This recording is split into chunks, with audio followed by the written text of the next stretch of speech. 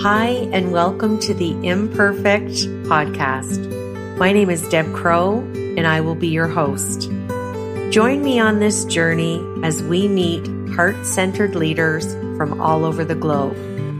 Lots of interesting questions, interesting conversation, and find out what makes a leader. How do they handle uncertainty and complexity? How do they lead in a time that is volatile? Join us.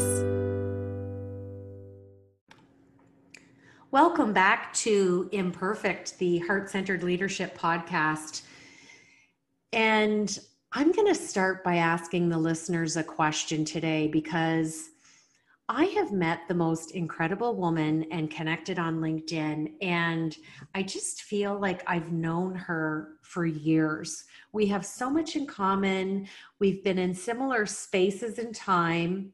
Have you ever had those serendipitous moments where you've connected with someone and you just feel like you've known them? Well, let me tell you about Sue Lance, because that is who is on the show today, and that's exactly how I feel about her. Sue is a baby boomer. She is hoping to live a long and healthy life. And she has done so many amazing things within her career. She's organized home care. She's improved how healthcare is delivered. She's offered support to families. And she is one of those people that you want at your side during a crisis situation. She is the owner of Collaborative Aging, and she offers education and consulting services to individuals and families, communities. She is just, again, someone you want to have on your team. So Sue, I could go on forever, but I want to be conscientious of time. So welcome to Imperfect. It's so great to be here. Thank you for having me. My serendipitous kindred spirit. We chuckled before we hit record that we haven't met, but I'm so glad we've crossed paths, and I can't even tell you how delighted I am to interview you because we have so much in common. So if you're ready, I am ready to dig in and ask you some leadership questions. I am ready, Deb. Let's go. Let's do it. So my first question is, I would love for you to share with the listeners, where does your love come from for the aging population? My passion and love for the aging population, I now understand, really came from my beautiful relationship with my grandparents on my father's side. I had the opportunity to know them very well through my life and through theirs, because I lost my father and my grandparents on my mother's side very young in my life. By the time I was 12, we'd lost all three of them. So my grandparents on the Lance side were dear, dear, almost like parents as well to me. I was the eldest grandchild. And I had the chance to actually be a part of their caregiving team, as I call it, because they were a big part of my life, and they had an amazing model for aging in place that I now realize has influenced much of my work throughout the years.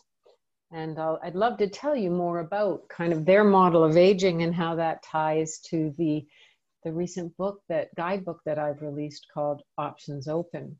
But they really were very empowered and proactive, but connected, fiercely connected to the people they loved and their neighbors and friends. And they really planned ahead and made some really wise and timely choices to make sure they had the choice to stay in their home right to the end of their lives. And we were part of the team that supported them to fulfill that vision. Well, it's so beautiful, and it's such a cliche, but there's always a story that leads to our life trajectory, whether it's our personal life or our professional life. And I certainly want to get into all of those things that you mentioned. I just want to give the listeners an opportunity to understand, if you would just be so kind to share, because I know what it means. What does aging in place mean so that we can provide that context for the listeners? Well, actually, it's interesting because we have sort of a technical definition of aging in place, and I happen to refer to the definition that was coined by Canada Mortgage and Housing Corporation, and that's really about your ability to age safely, comfortably, in the same home and community, independently, as long as you can do so.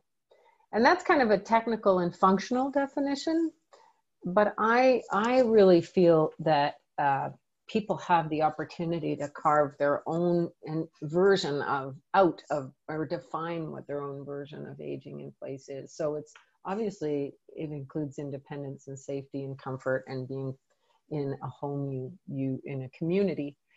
But I really feel there's more to it, so much more to it. It's much more emotional and social as well as physical. And so I see the relationships we hold and the neighborhoods we live in, the people we give and receive help from, give help to and receive help from, that all of those dimensions are really important aspects of successfully aging in place. So it's people as much as environment, and it's really the situations that we create and are drawn to that allow us to age in place. And looking at whole person, which is wonderful. So thanks for clarifying, because sometimes when you work in the industry or sector, we take advantage of acronyms and terms. So I just wanted to clarify, just to give some frame of reference for our listeners. Now, my second question, Sue, that everybody gets is, what imperfections do you feel you bring to your heart-centered leadership? Well, that's such a good question, Deb. Well, at the root of the work I do, I'm really trying to support and coach and guide people towards themselves and creating a better experience for themselves and their caregivers, the people they care about. And so my ultimate heart-centered strength is that I'm trying to help people reduce hardship or suffering, and a lot of healthcare clinicians are really oriented that way. But the shadow side of that, or the negative side of that, is that sometimes you can take on more to try to problem solve or troubleshoot. You can sometimes sacrifice your own self-care as you're trying to help others. And we're really seeing this in spades in the COVID situation, where a lot of healthcare practitioners are struggling with that balance of caring for oneself and staying grounded, and yet trying to help and care for others. So I would say that is one of my weaker imperfections, coming from a good place, but having to rein in sometimes the caring for others. Well, and I've been a caregiver like you have, and it is a delicate balance, because we can't really bring our whole healthy self to the role of caregiving if we're burning the candle at both ends. So fully relate to you on that. And all we can do is try. And each day I encourage people to put their self-care as part of their morning routine and make it non-negotiable, because we can't keep withdrawing emotionally and be in overdraft and expect to show up and be our best self. So I'm giving you a virtual high five, Sue, for trying every day. And that's the best that we can do, right? Well, and it's a learning process. Like, one of the things I've learned is that for me, the most grounding thing to do is something called restorative yoga. And it is a meditative yoga where you have props and bolsters and supports, and you really open your body up, and you really turn down all the reactive nervous system stuff, and you really rest and fully restore your sort of nervous system. And after an hour of that, or 40 minutes, I feel like $1,000,000, and I'm I'm like, my self-care pot is filled again. And so is learning, right? How do you recharge and then carry on with your passion work? Well, Sue, I'm giving you another virtual high five because I'm a yoga teacher. So I am very happy that that's one of your modalities for self-care, and restorative yoga is one of my favorites. And just hearing you describe, a yoga flow that is restorative, you brought me right there. And I mean, I always feel like $1,000,000 after yoga, but that is one of my favorite yoga flows to do. So I'm happy that you're doing that as a baby boomer, and that is going to get you to live long and healthy for sure. You know what? I agree. I think it is going to be part of my longevity recipe. Oh, And I we love are it. living longer, and We are. this is the mission I'm on, is to help people think about living longer and ready themselves for living longer and make some wise choices like my grandparents did to ensure that they had the choices they wanted later in life. Well, beautiful segue into my next question. You have developed a guide, which I know you released on International Seniors Day, October 1st of this year, 2020. And Hmm. you've created a guide for mapping your best aging journey called Options Open. Tell us where the passion and the drive, and just where did you get the framework to really pull this together and create these beautiful 5 strategies? Well, this has kind of been a labor of love for me for a while, and I hadn't kind of realized it. But after working in the field of both aging and also my early career in the field of working with people with physical disabilities, I realized that my learnings in my career were that I was really doing a lot of improvement projects and design projects to help people live as independently as possible. And what I found, even though we came up with a lot of creative options, and after working on projects that were really helping people navigate a complicated health and community care system, I realized and learned that a big part of navigating health systems or any systems is also self-navigation. And so after one project I led called Doorways to Care, where we perfected the way people could navigate multiple agencies and services, we found that 20% of the people resisted the help that we led them to very simply and easily. And I thought, why? Why are we resisting? And that started me on a path of really delving into self-navigation and what does that take. And that's where I started to look to the literature and also to the models of that I knew. And the model I best knew of self-navigation, and the best self-navigation, was my own grandparents, because they had the foresight. They'd made plans to safely stay in their home in a neighborhood they loved. They really did a lot of the right things to take charge of their health.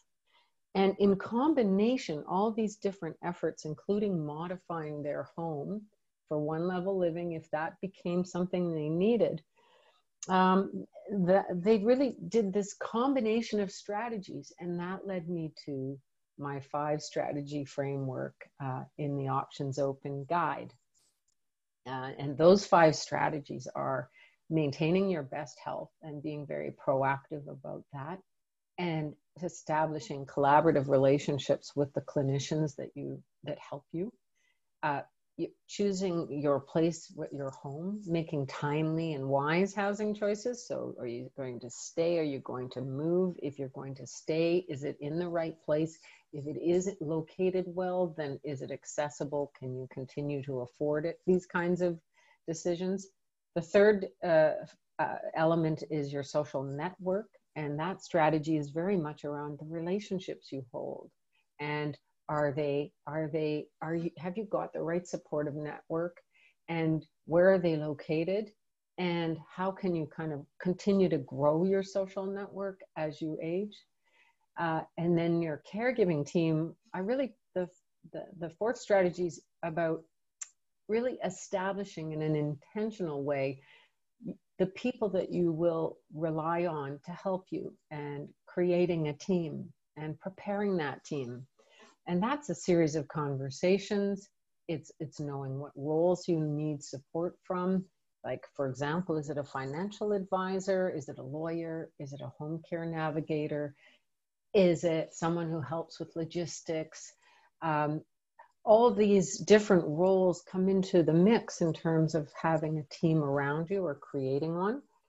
And the fifth strategy is knowing your resources. And those resources are we talk a lot about financial resources, but I'm also trying to help people see resources is multifaceted. It can be insurance, it can be government funded services, it can be charitable services, it can be your own assets financially or socially. And so these five strategies, when you sort of look at them, they're like streams of planning and also action. But you get to tailor your choices in those areas and combine them in a way that creates your best version of aging in place. Well, I'm listening to you, and it's almost like you've created this one-stop resource and you've pulled everything together, and you're like the concierge of aging. That's what I'm trying to do, Deb. That's so lovely. I am trying to bring people to this framework in a way that allows them, and there are tools in the guide, self-reflection tools, top 10 lists, to begin to reflect for themselves on what's important to them, what do they value, do they have a North Star or people that really are guiding in their life that will influence their choices. I'm trying to sort of do that guiding and concierge role for sure, and do it in a way that is understandable, because really, I have to say, after working in healthcare for a long time, we have all this lingo and it's very confusing.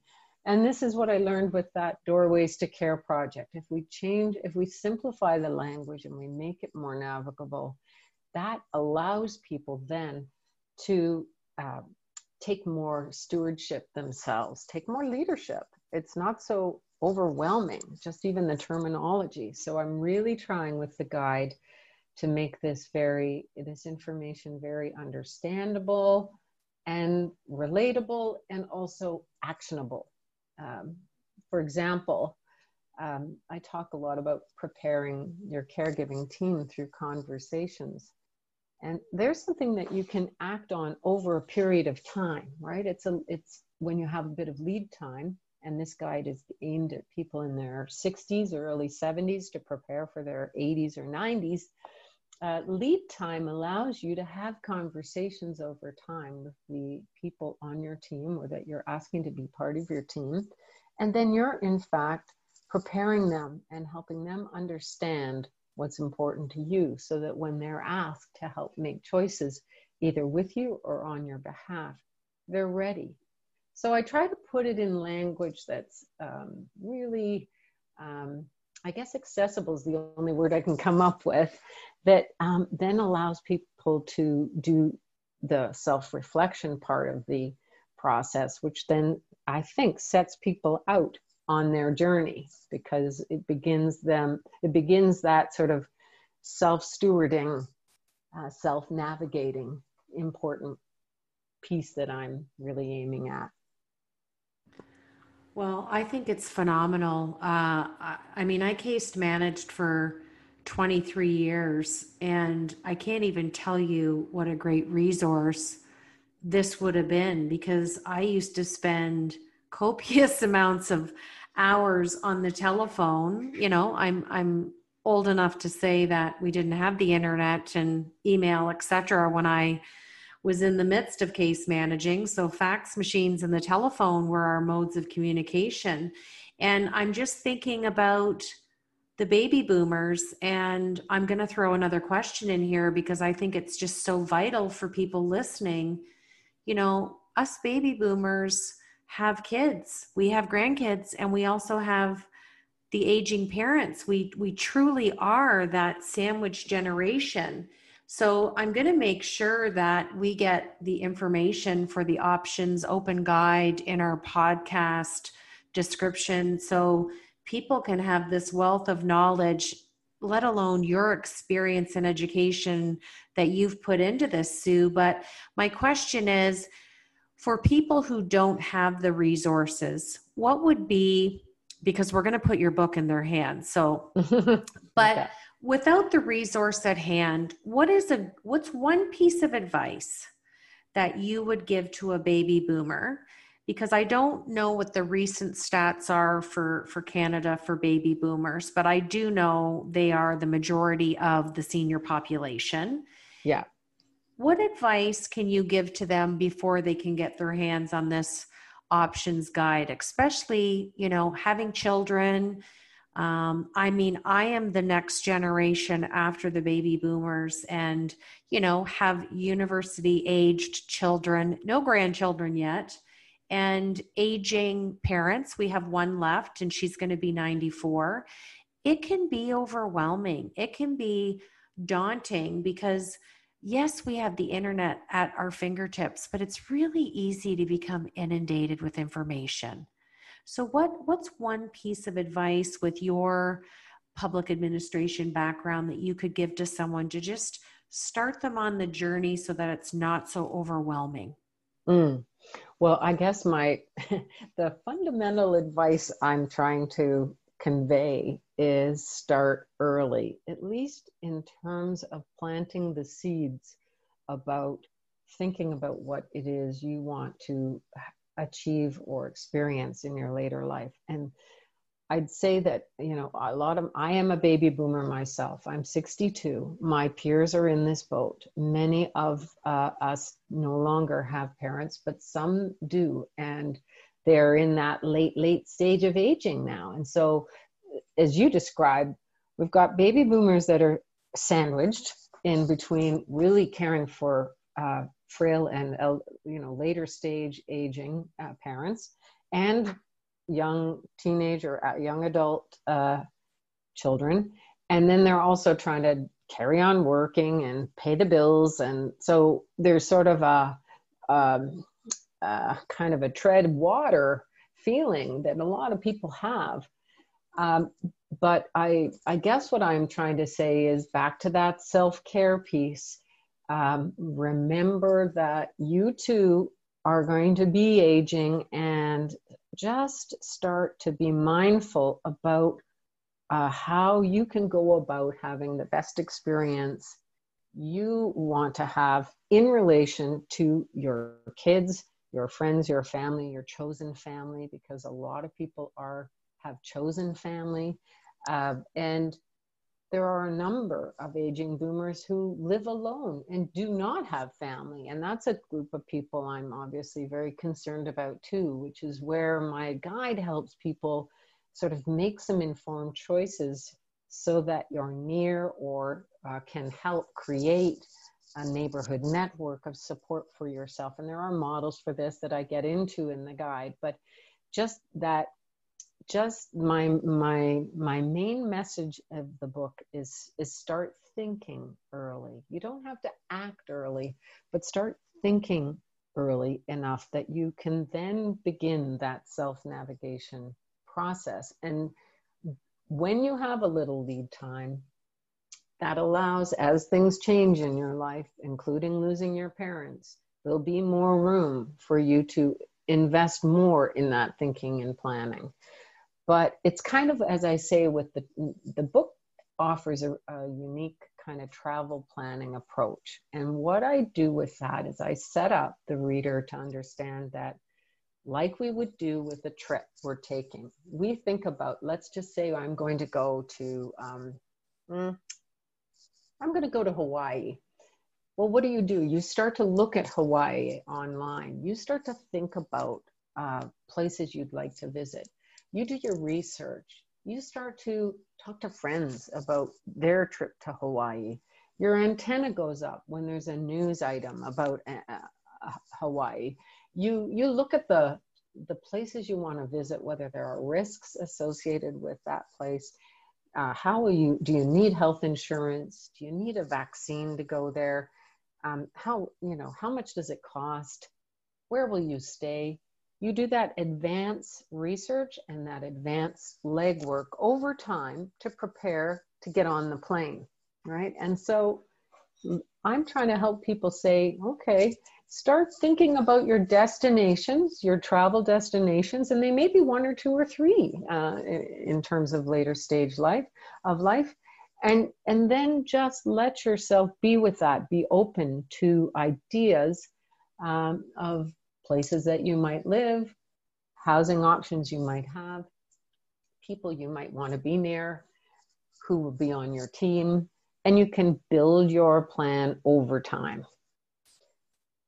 So I hope that makes some sense. It is. It's great advice. It's sound advice. And we have to be mindful that the aging population, they don't rush into anything. They're very methodical.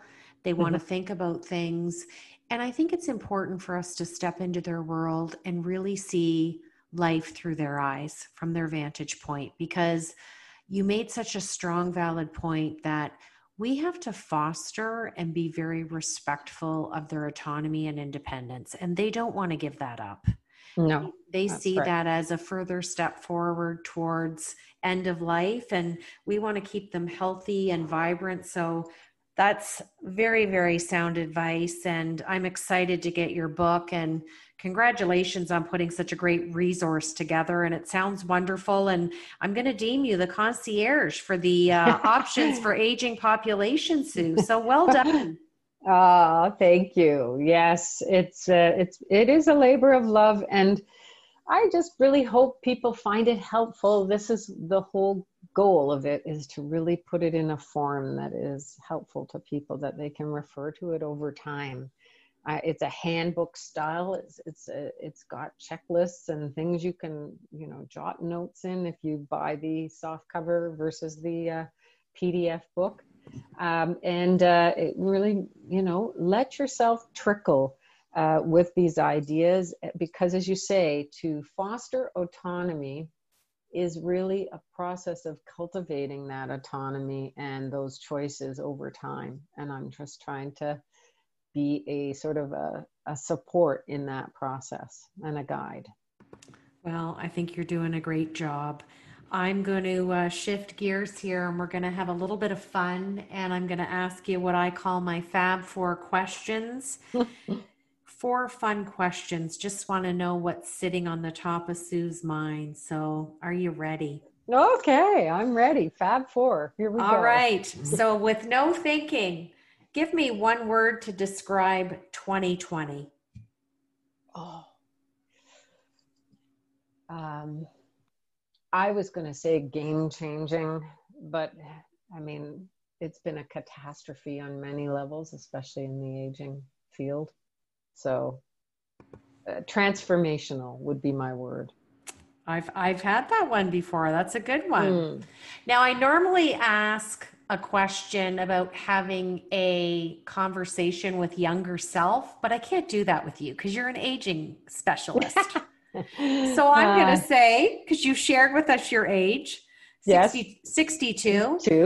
Tell us what the 80-year-old Sue looks like, and what is she doing? The 80-year-old Sue. It's funny because I've been thinking more about that in terms of the 80-year-old Sue. I think is going to be doing a lot of the same things the 62-year-old Sue is doing. She's going to be volunteering. She's going to be doing some productive activity, like whatever that is, educative, consulting, something that earns a little money. She's going to have grandchildren, I hope, and be loving being a grandmother, because I have had such good models for that, and excited about that possibility.